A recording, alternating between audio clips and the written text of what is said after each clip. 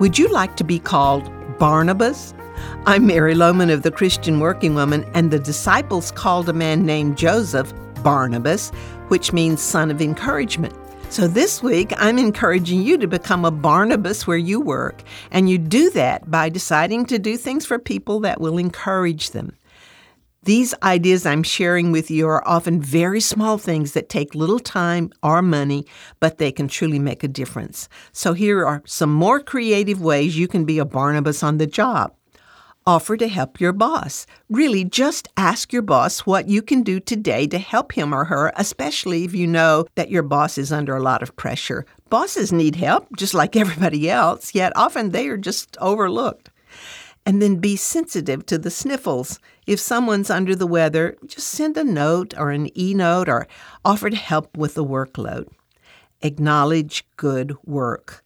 When a coworker does something well, you could acknowledge it with a word or an email or write them a note or a text. Just let them know that someone notices the effort they put into a job and it was appreciated.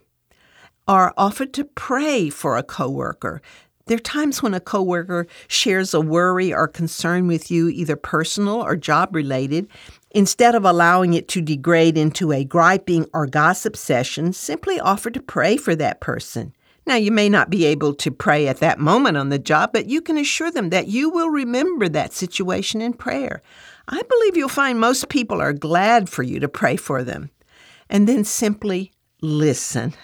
If a coworker wants to share a problem with you, take the time to listen and give that person your devoted attention. Obviously, you need to be careful not to take advantage of time you should be working, but a listening ear can be one of the most encouraging things you can do for a coworker. You don't have to have all the answers. Just listen.